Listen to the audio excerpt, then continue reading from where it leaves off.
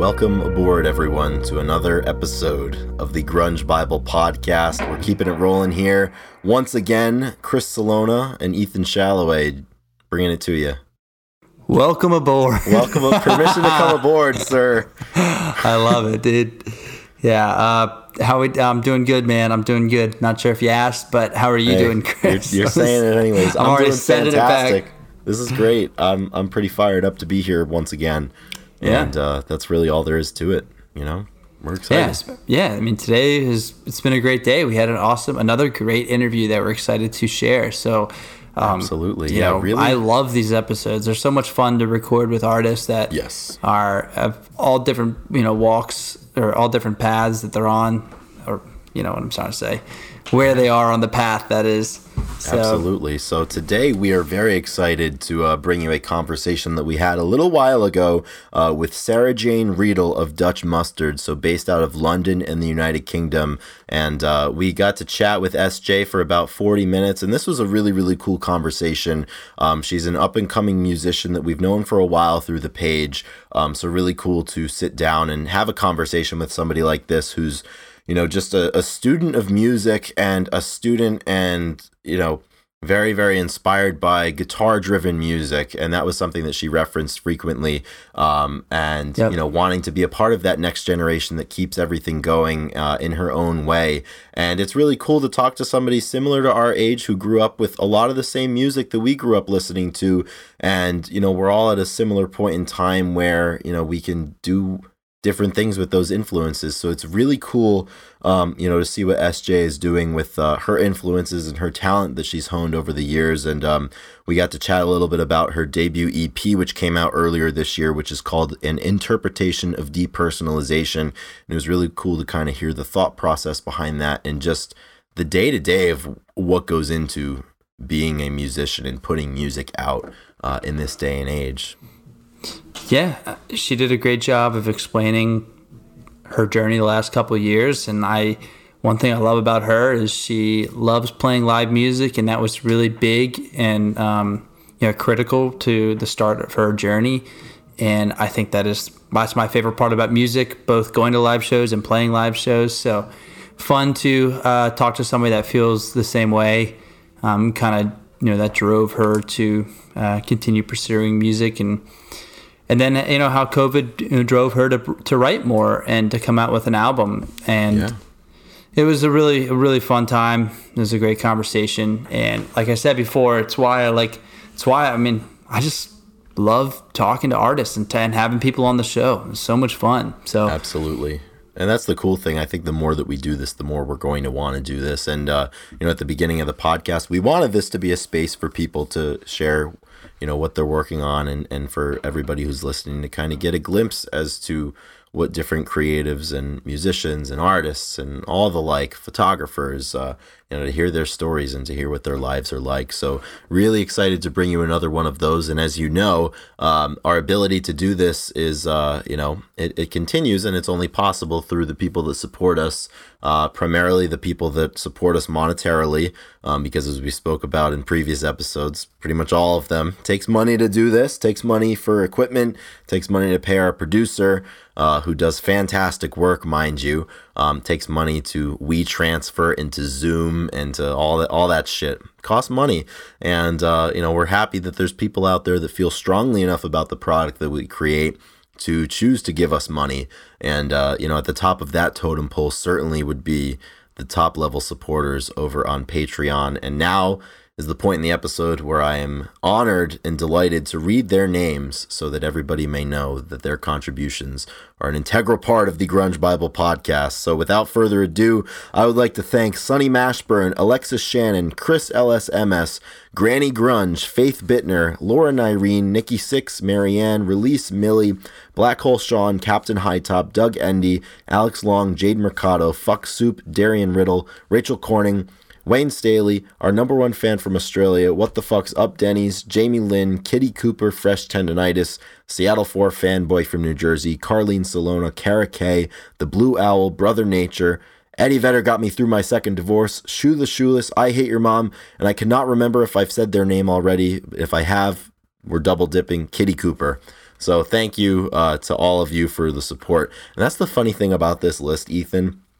I have it written down in one section of my notebook here, and it's obviously written in the same order since it's the same list and I just add and subtract or whatever. So to spice things up a little bit, I don't say the list the same way every single week.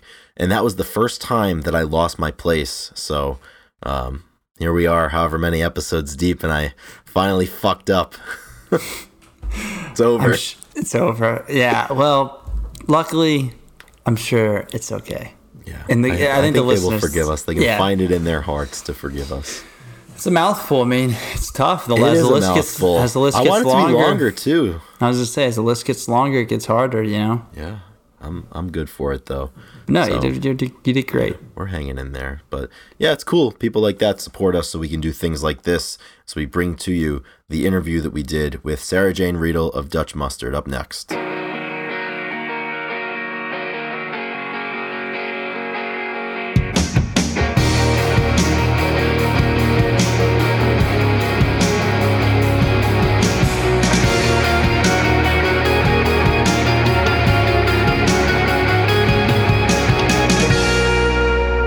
We are back with Sarah-Jayne Riedel of Dutch Mustard, coming to us from across the pond. SJ, very nice to meet you face to face here and to talk with you. How's it going?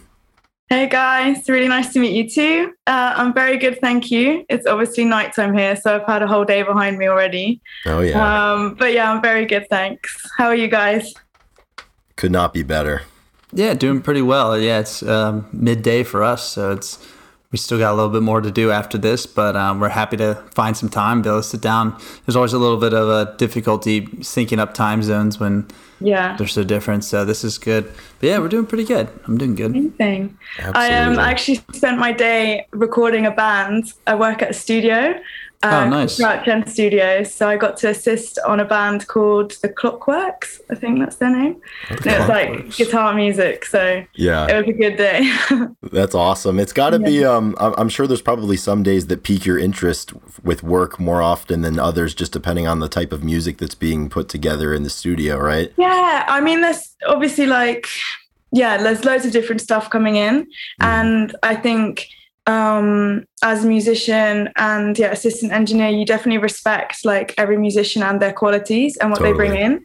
It's not necessarily that you would always go and listen to that project, right? But you can still, especially working with people, you get like a whole different vision on like the talent that people bring in. So I do actually enjoy every session like big time. So yeah, that's it is awesome. A cool job. Yeah. So for background, so you were not only a songwriter and a musician, but you were also an engineer, huh? I'm an assistant engineer. I'm still learning, but I've been helping out at Crouch-In Studios for about almost 2 years, I think. So that's awesome. Yeah. So how did you get into that? Because I'm assuming for you, the playing and the songwriting and everything that came first, right? Yeah. So I started playing guitar when I was 8 years old. I watched The School of Rock, and I wanted to be got you into it. Hell yeah, Jack Black, let's go. Yeah, but my Don't parents... you just watch that and just want to be a part of that school? Like, I wish I went there when I was younger. It's like the best film I could have been ever. Freddie. Oh yeah. So good. Like you can always reference from it. It's just so good. Field trip is going to a battle of the bands. Like, oh man. So good. So I wanted to be Zach Mooneyham, basically. Mm-hmm. And then my parents accidentally bought me, well, this is later, they bought me a bass. They're like, this has swords, you'll be fine. But this was actually a bit later on. I think it started with, me begging for guitar lessons. And my mum said, if you can get the guitar, then I'll get you the lessons. And nice. I managed to like save enough money and like rocked up with a classical guitar. That's amazing. But it was like all I could afford. So I started learning classical music for a couple of years and then moved to the UK. So I'm Dutch originally. And then we moved to the UK and I just like started getting lessons from this dude in a studio that was like, yeah, I can play guitar. And it was just like bar chords and rock songs. So just sort of went from there more into electric guitar. And then singing and writing like came with that when I was about 10, 11. And I've always been interested in engineering. I did a sound tech course when I was like 17.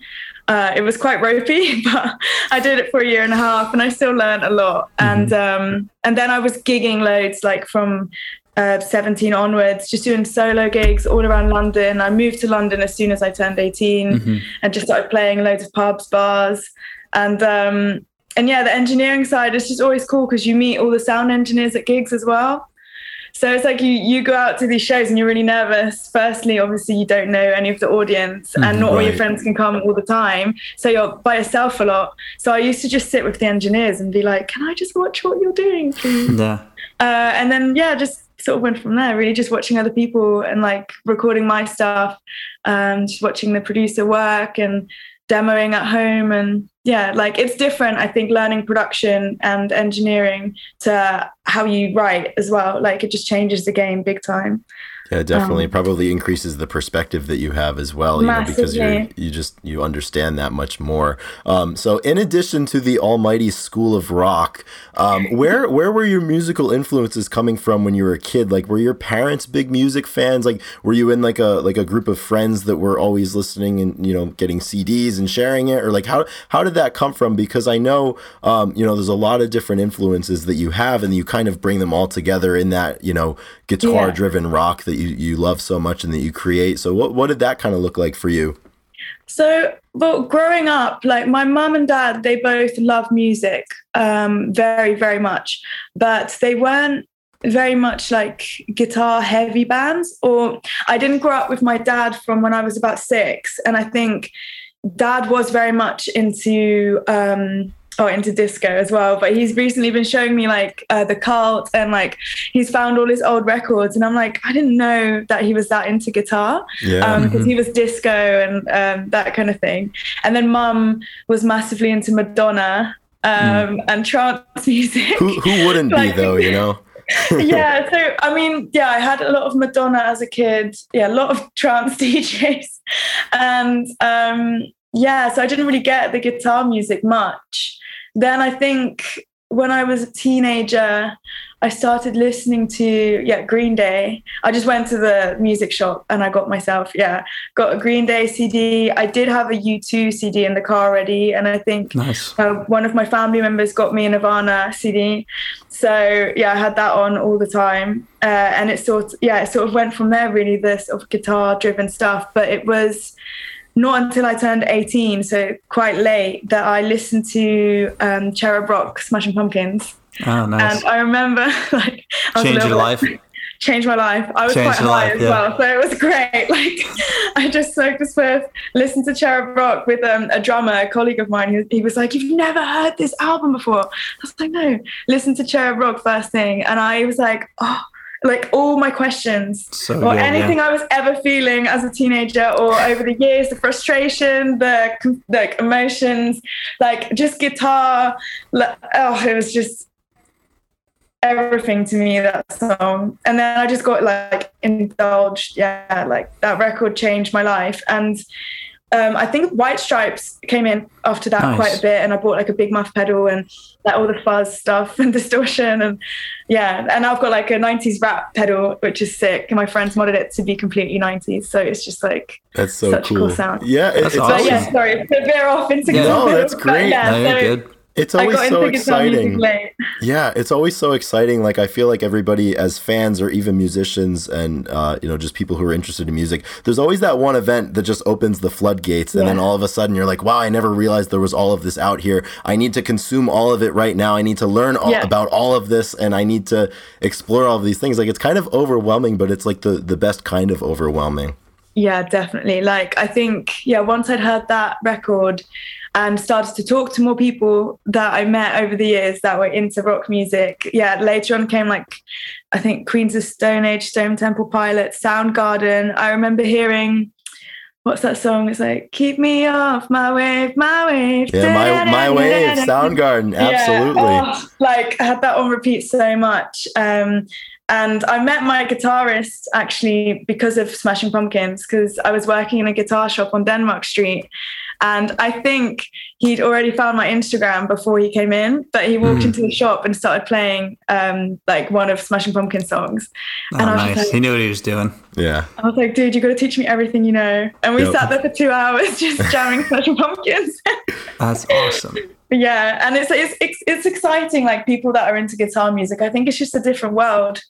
I always feel I can't really say that other people don't understand, but I do think, yeah, if you're into guitar music, it is just a different energy. You understand more, yeah. So it sounds like, so you have obviously released an EP this past year, but it sounds like, you came up playing a lot of live music and you're really, guitar kind of just playing and live music, and then you got more into engineering, and then you kind of released the EP. So talk about playing live, because I was in a band too, and it's one of my favorite parts about music is being on stage.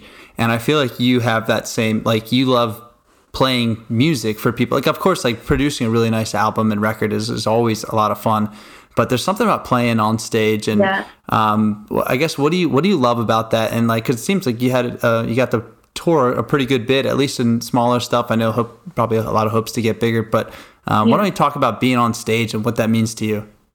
Well, it means everything to me. It's that bit where you, like, I try not to get emotional talking about this, but I think that's what it is. It's just emotion up there. Yeah. This is the real shit right here. Absolutely. As a musician, it can get really tough. I think as a creative, an artist, or any kind of creative world, it's quite hard because not everything is funded straight away. And I know that a lot of artists, from research and talking to labels and talking to managers and other bands, you do wonder like, oh, how come they're on these tours and they're doing all these things? But actually, like, they've either bought their way, or so and so know someone, or they're born into the music scene. Right. So for me, I didn't grow up with any contacts or in a guitar music world or anything like that. And so when I play on stage, that's like the reward for me. That's like, that's the thing that gives back. It's like, because I feel like I'm just always giving and giving, obviously making music because I love making music. Like, I absolutely adore it. But at the same time, I think a lot of people don't understand how much it actually costs as well to put a gig together, like, rehearsals. So like, I'm now, Dutch Mustard is now like my project, but like I have to get people in to play with me. And some guys do it really cheap and whatever, and like mates rates and things, but still it's like I'm recording the record. Like I was literally broke after I made that EP, like completely broke. I spent all my money on it. And I think a lot of people, they don't really know that. So it is really sensitive, like playing live, like it really, like that's it for me. Like that's what I want to do. Like when I sing to these people and I see their smiles and they're like cheering and dancing, and it's like, it just feels so right as well. Yeah, it's just like it's a shared experience. I always loved it because like after you finish the show and people are like, that was like so much fun. Like we had a great time. The people were, me and my friends, like you had a few drinks. I mean, you're up on stage. You're like, I'm so glad that I could facilitate that, but also like you enjoyed what I was doing. And it's very rewarding. I mean, people get that from listening to your album, but you're not there with them listening. So when you're on stage, you're all together. And that's why we talked about with Chris a lot, like going to a concert, it's like, it's just a shared experience that everybody is like on the same page for. And it goes a long way for, music. I mean, that's why I love music, for all those things. It's incredible. So. Like, and the people you normally meet at rock gigs are the nicest people you'll ever meet. Like, that's what I've experienced over the years. And the heavier the music gets, the nicer they are. It's kind of true. 100%. I think I can relate to a lot of that for sure. Yeah. So live music means a lot to me. It's why I do what I do. How big of a challenge was it?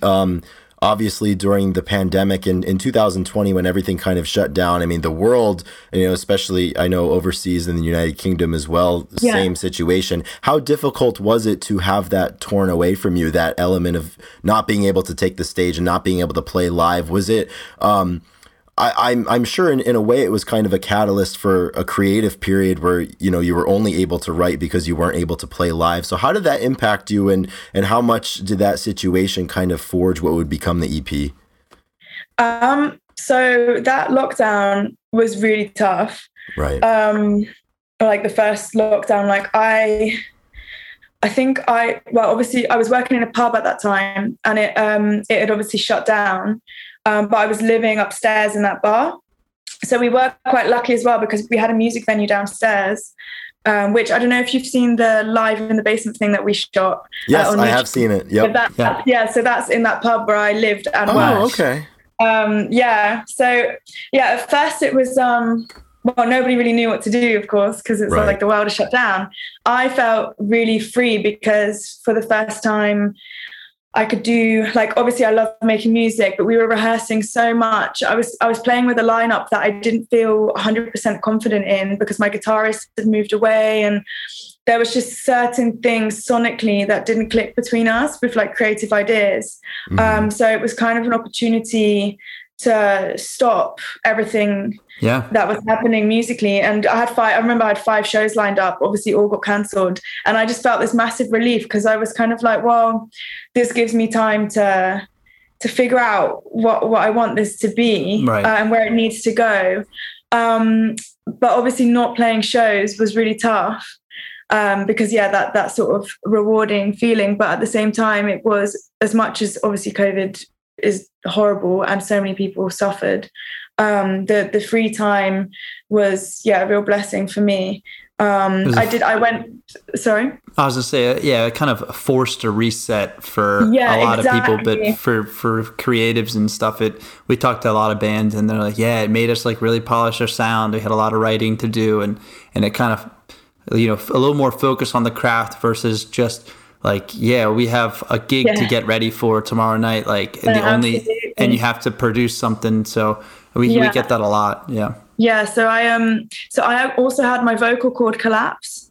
Oh my goodness. Yeah. It was so horrible. It was right before the lockdown. So I was actually struggling to speak as it was anyway, like actually talking would hurt. And it turns out it was all to do with stress. So gigging a lot, drinking a lot, smoking a lot, gigging without any in-ears, because the shows we were doing, like we were just like, we need to play shows, we need to play gigs, we need to be heard. So we were just gigging all the time. Didn't matter if it was a shit venue or awful monitoring system, but I just never had any in-ears in. So I used to really like shout to hear myself even, which actually was a part of the sound being way more heavy rock than I intended it to be vocally anyway. Mm-hmm. So it's like, I was always kind of happy with like the guitars almost, like that it was always sort of where it is now, but it was just like missing something. And in that lockdown,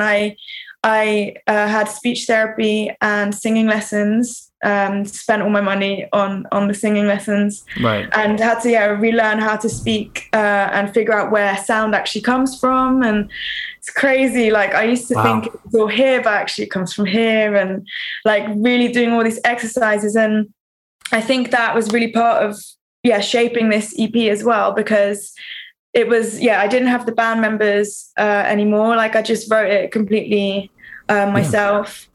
And then like I was demoing every day, but also I had to change my lifestyle because of my voice.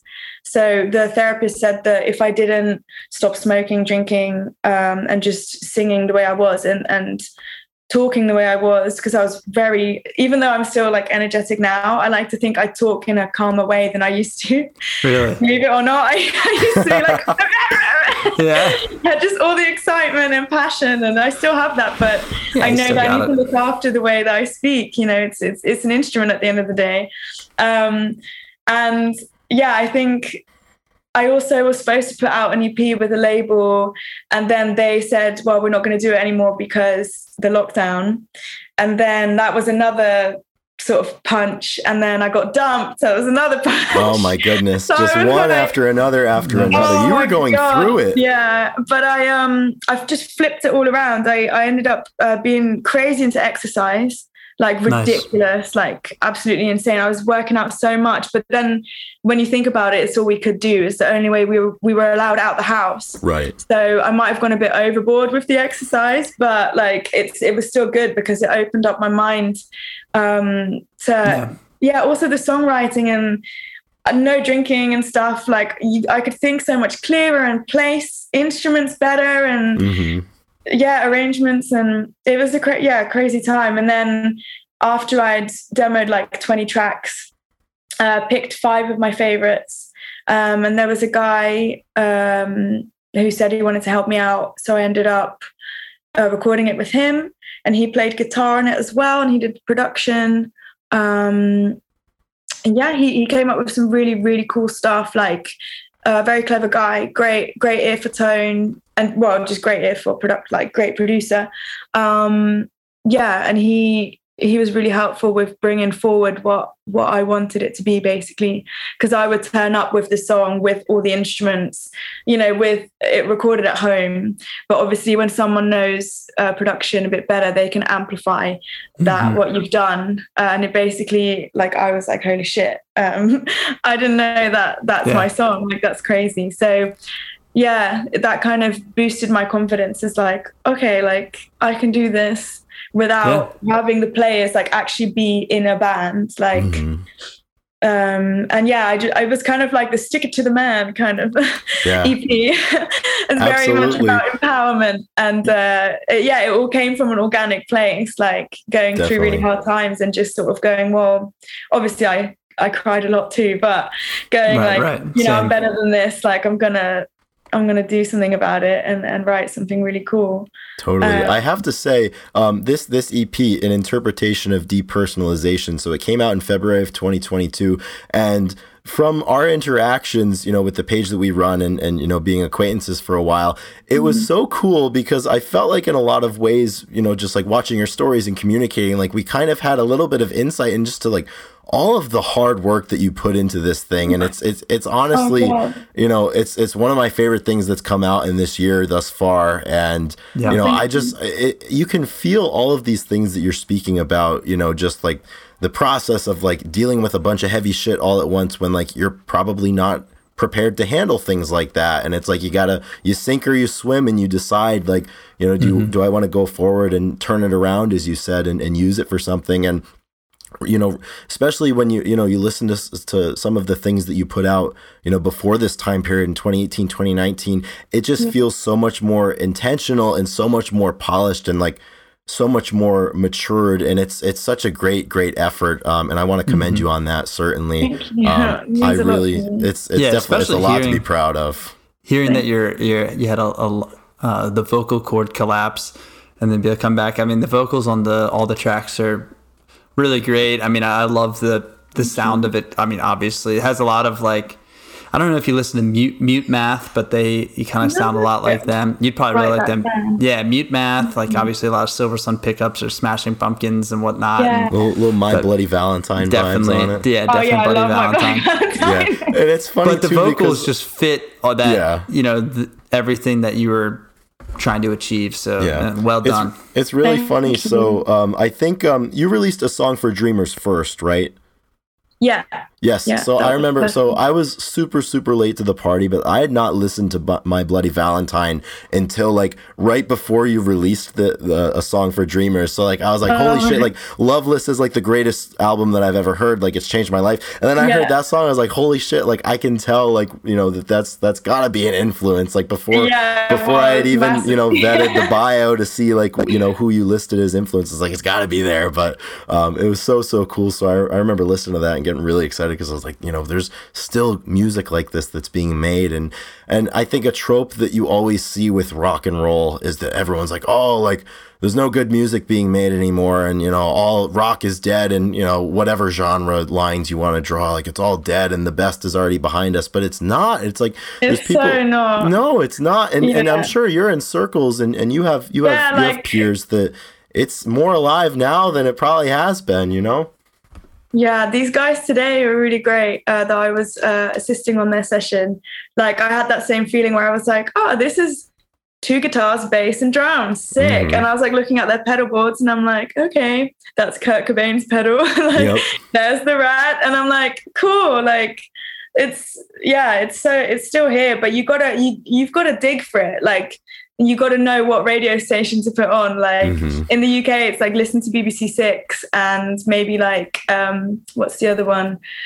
I think XFM is quite good for guitar music. But yeah, like, I mean, Radio 1 is okay as well. They've got Rock Show and they've got some really, really cool stuff. And they're really nice. They've been really kind to me with the EP as well. But most of the people that say that there's no good music out there don't know how to look for it, and they don't know where to go. You just gotta, like, there's so much music out there, and there's a lot of people, there's a lot of creatives still really pouring their heart out into it.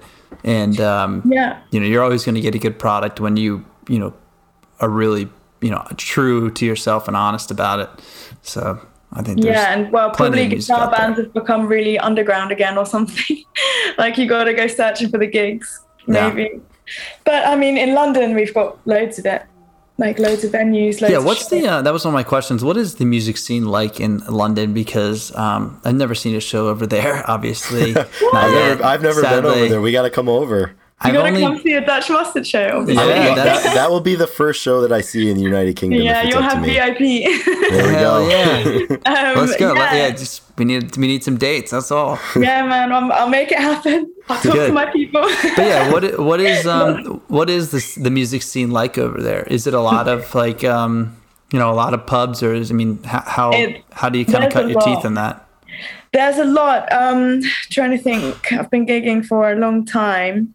Showing my age. I would say, how old are you? I'm 26. I just turned 26. Yeah. When's your birthday? I just turned 26 as well.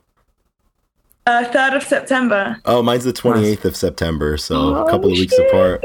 Mine as well. Birthday. Yeah, happy birthday. Yeah, Ethan's also the 28th, so all September babies. What? You're both the 28th of September? Both the 28th, yep. We share the same birthday, yeah. He's an old man, though. He's a few years older than I am. Yeah, I'm 28, so 2 years. You're both super young. We're all young, and here's me thinking, oh, we're old. Yeah, I'm so old.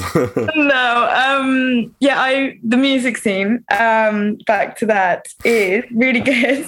And I started to explore it when I was about 17, because I lived just out of London, but I remember getting a train in to see a band called Little Comets, and they played at a venue called Boston Music Room, and I think that was like a 300 capacity venue, and that was one of the first venues that I'd seen, apart from the Boiler Room in Guildford, which is in Surrey, just out of London, and that was like a 200 capacity, but really great sound in both venues.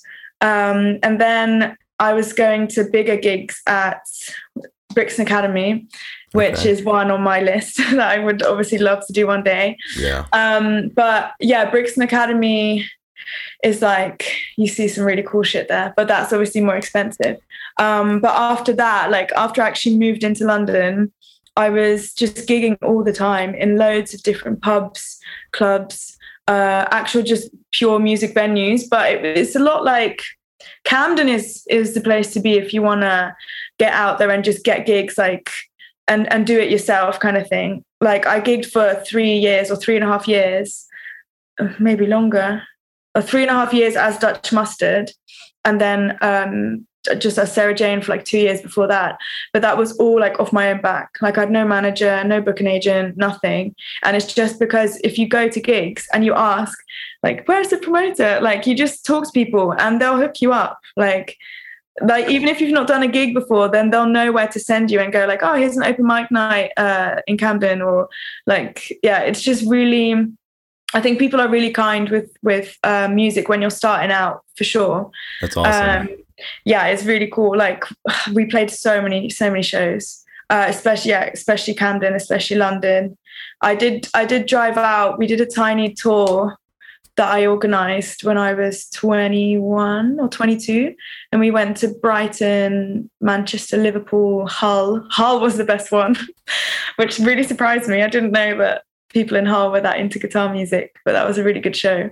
Yeah, but London is the one. Like it's just music everywhere. Yeah, I think that's so cool.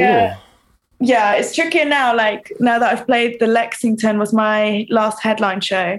And like I wanted to do a smaller show, but my promoter was like, well, we've built you up to this venue now, so we kind of got to stick with that, or a bigger one. But purely because of like things are just funny at the moment because of ticket sales and because of the war and stuff going on in Ukraine. Right. So money is a disaster right now. I think England's having a nightmare, but I think seems like a lot it of from places over are having here. a nightmare, and obviously especially Ukraine. So we can't really complain. But yeah, it's like a big reason why gigs are really difficult at the moment. People just can't sell tickets. And I've been to a few gigs, and it's not full.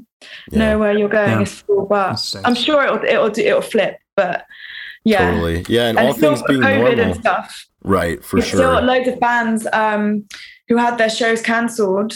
They're all getting their shows again now. So for new bands, like even though like I've been gigging for a long time, like I'm still sort of classed as a newcomer, it's like a waiting list almost, yeah.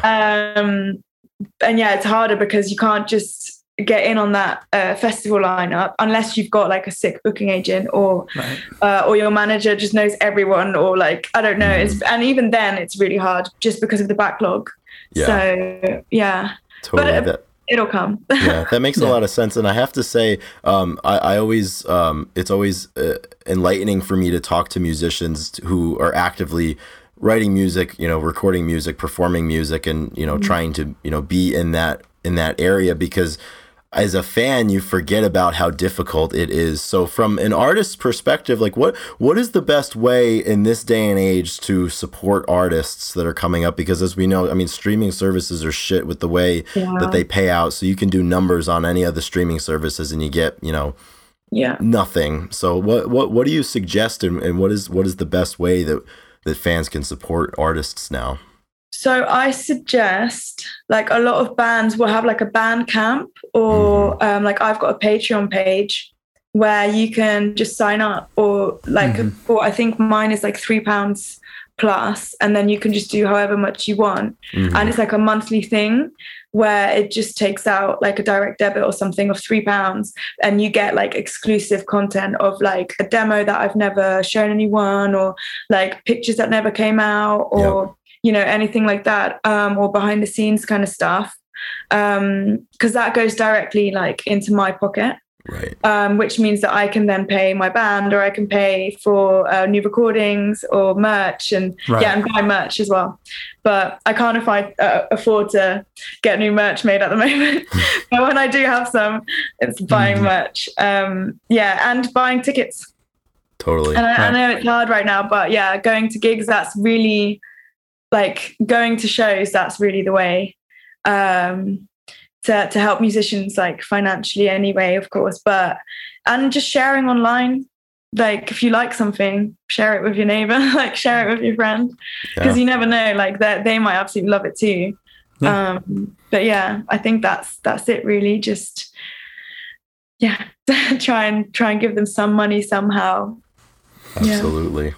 Yeah, it seems like merch and just buying directly, and there's a lot of easy ways to, like I said, we have a Patreon too, and that's how a lot of people can support, where it just goes right to the people that are making, are doing the creative stuff. So we'll have to. We always tell our Patrons, so we'll tell them to go and follow you go to as SJ's well. page. Yeah, exactly. Fuck us. Let's go to that her reminds page. me, I should probably post something.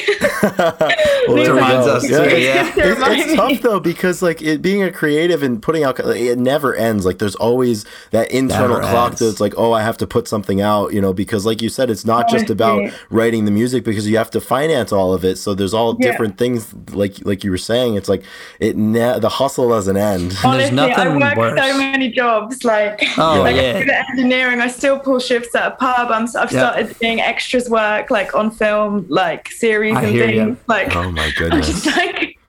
I hear you. And there's nothing worse too when like you feel obligated to do something creative, like that takes away the entire idea about how to takes away be the creative. joy of it. Yeah. I mean, like, it's like, I need to get this done. So sometimes you just rush through things where I'm like, I get so pissed off. I'm just like, dude, I just want to, like, if I want to make this really good, like, I don't want a deadline. You know, I need to get here. Exactly. Yeah. You want to get there way more organically. No, it's fine. But yeah, that's basically it. Yeah, no, I was just going to say, like, creating the time to be able to create. Yeah. Yeah, like, exactly. That's like half of the battle, though, especially when, like you said, you have to balance so many things just to afford yourself the opportunity to be creative without having it be crushing financially. And it's such a sorry situation that society places creatives in now, you know, because it's really, you lose a lot, because I think there's a lot of people out there that, you know, based off of their socioeconomic position or what have you, that they don't have the access and they don't have the opportunities to have these creative outlets. And it's a shame because, you know, obviously your story being any indication, it's really impressive and inspiring what people can do when they work to allow themselves that time. So speaking of that, this EP, it's been out, you know, for most of the year. Love it. What are the future plans? I know obviously getting back to gigging and playing shows as that, you know, starts to rev back up, hopefully. But in terms of new music and writing, what's the future of Dutch Mustard? So I played a few shows after the Lexington show, the EP launch, and it all sort of came out of nowhere. So I had to take those gigs, and they were really good fun. And now, and since then, I have been writing a lot, and I've been in the studio at Crouch End where I work, and I did record 5 more songs. Nice. Ooh, I like that. Yeah, we're just seeing how to bring them out, like whether, like, I'm not going to self-release them because, again, financially it's just like you want people to hear it, you know, and like It's always better to, not always, but in some ways, and I think for me it's better to release with an indie label, or at least like a distribution company or something that can help like push it. But yeah, I did record 5 songs. Since those 5 songs, I've probably demoed up another like 10 tracks.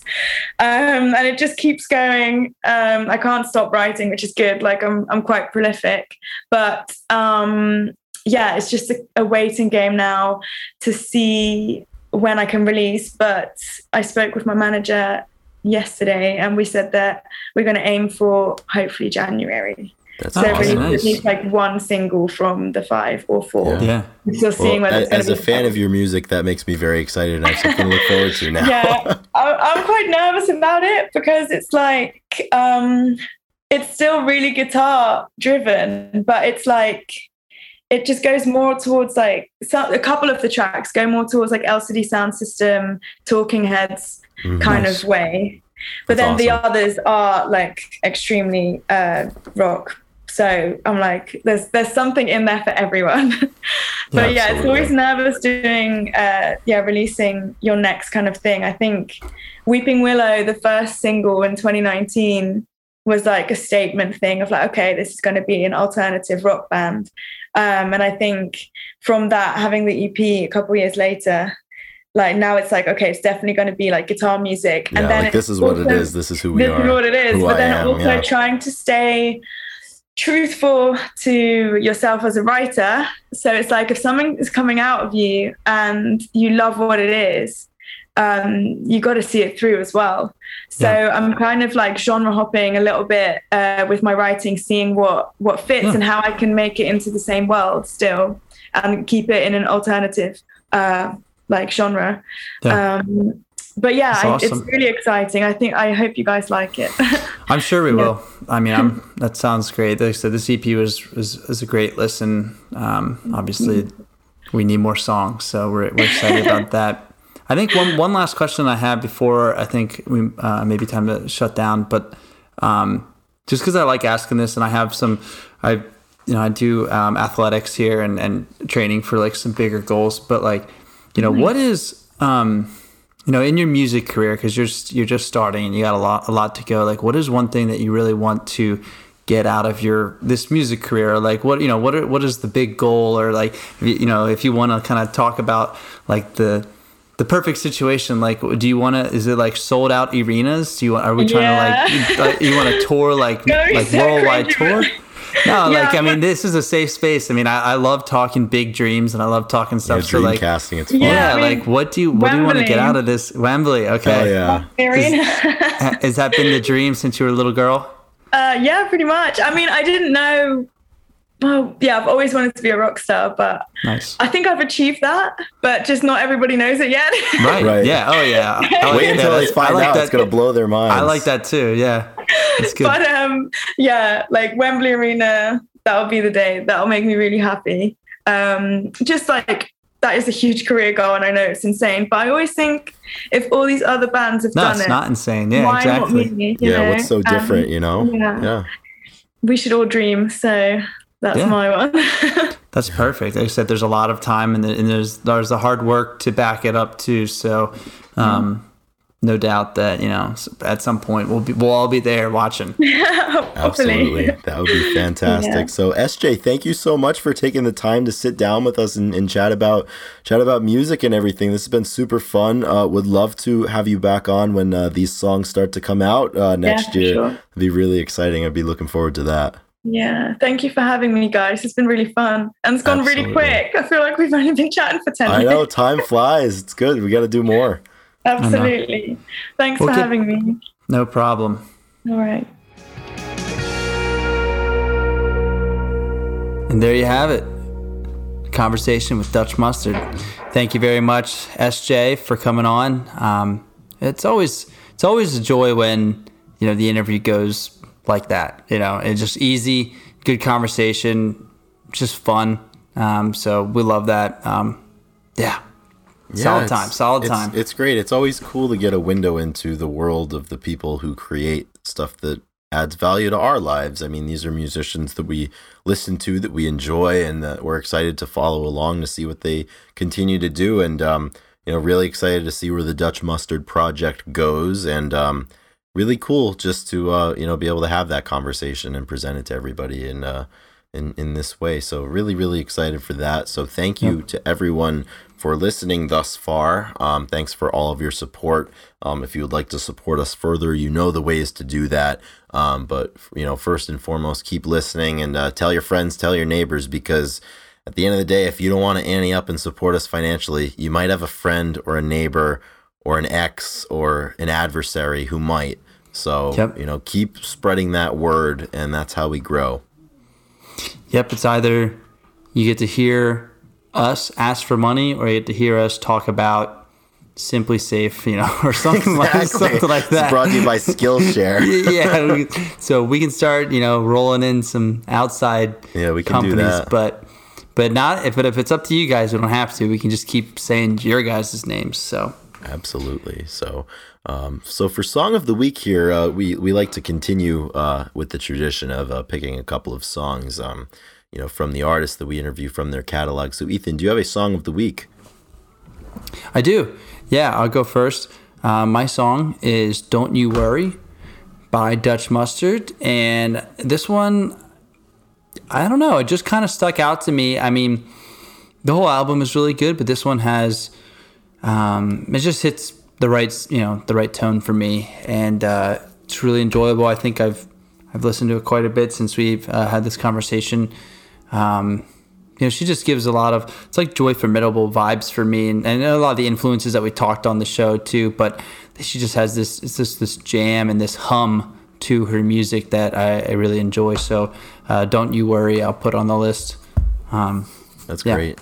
That's awesome. So my Song of the Week, which I am very excited to not only have as my Song of the Week, but to have the opportunity to present it to everybody to close the episode, is the song called A Song for Dreamers, and that is off of her EP, An Interpretation of Depersonalization. It was the first single from that EP, and really excited to play it for everybody now. And with that, I think we just get into the song, and we'll catch up with everybody at another time. So enjoy this, and make sure to go support SJ of Dutch Mustard, and stream the music. If you're in the UK, buy tickets to these shows when they're happening. I think this is going to be one of those cool instances that you're able to support an artist before everybody knows their name. So let's do it. Let's show some support. and let's take it away with a song for dreamers. Let's go. Rock and roll.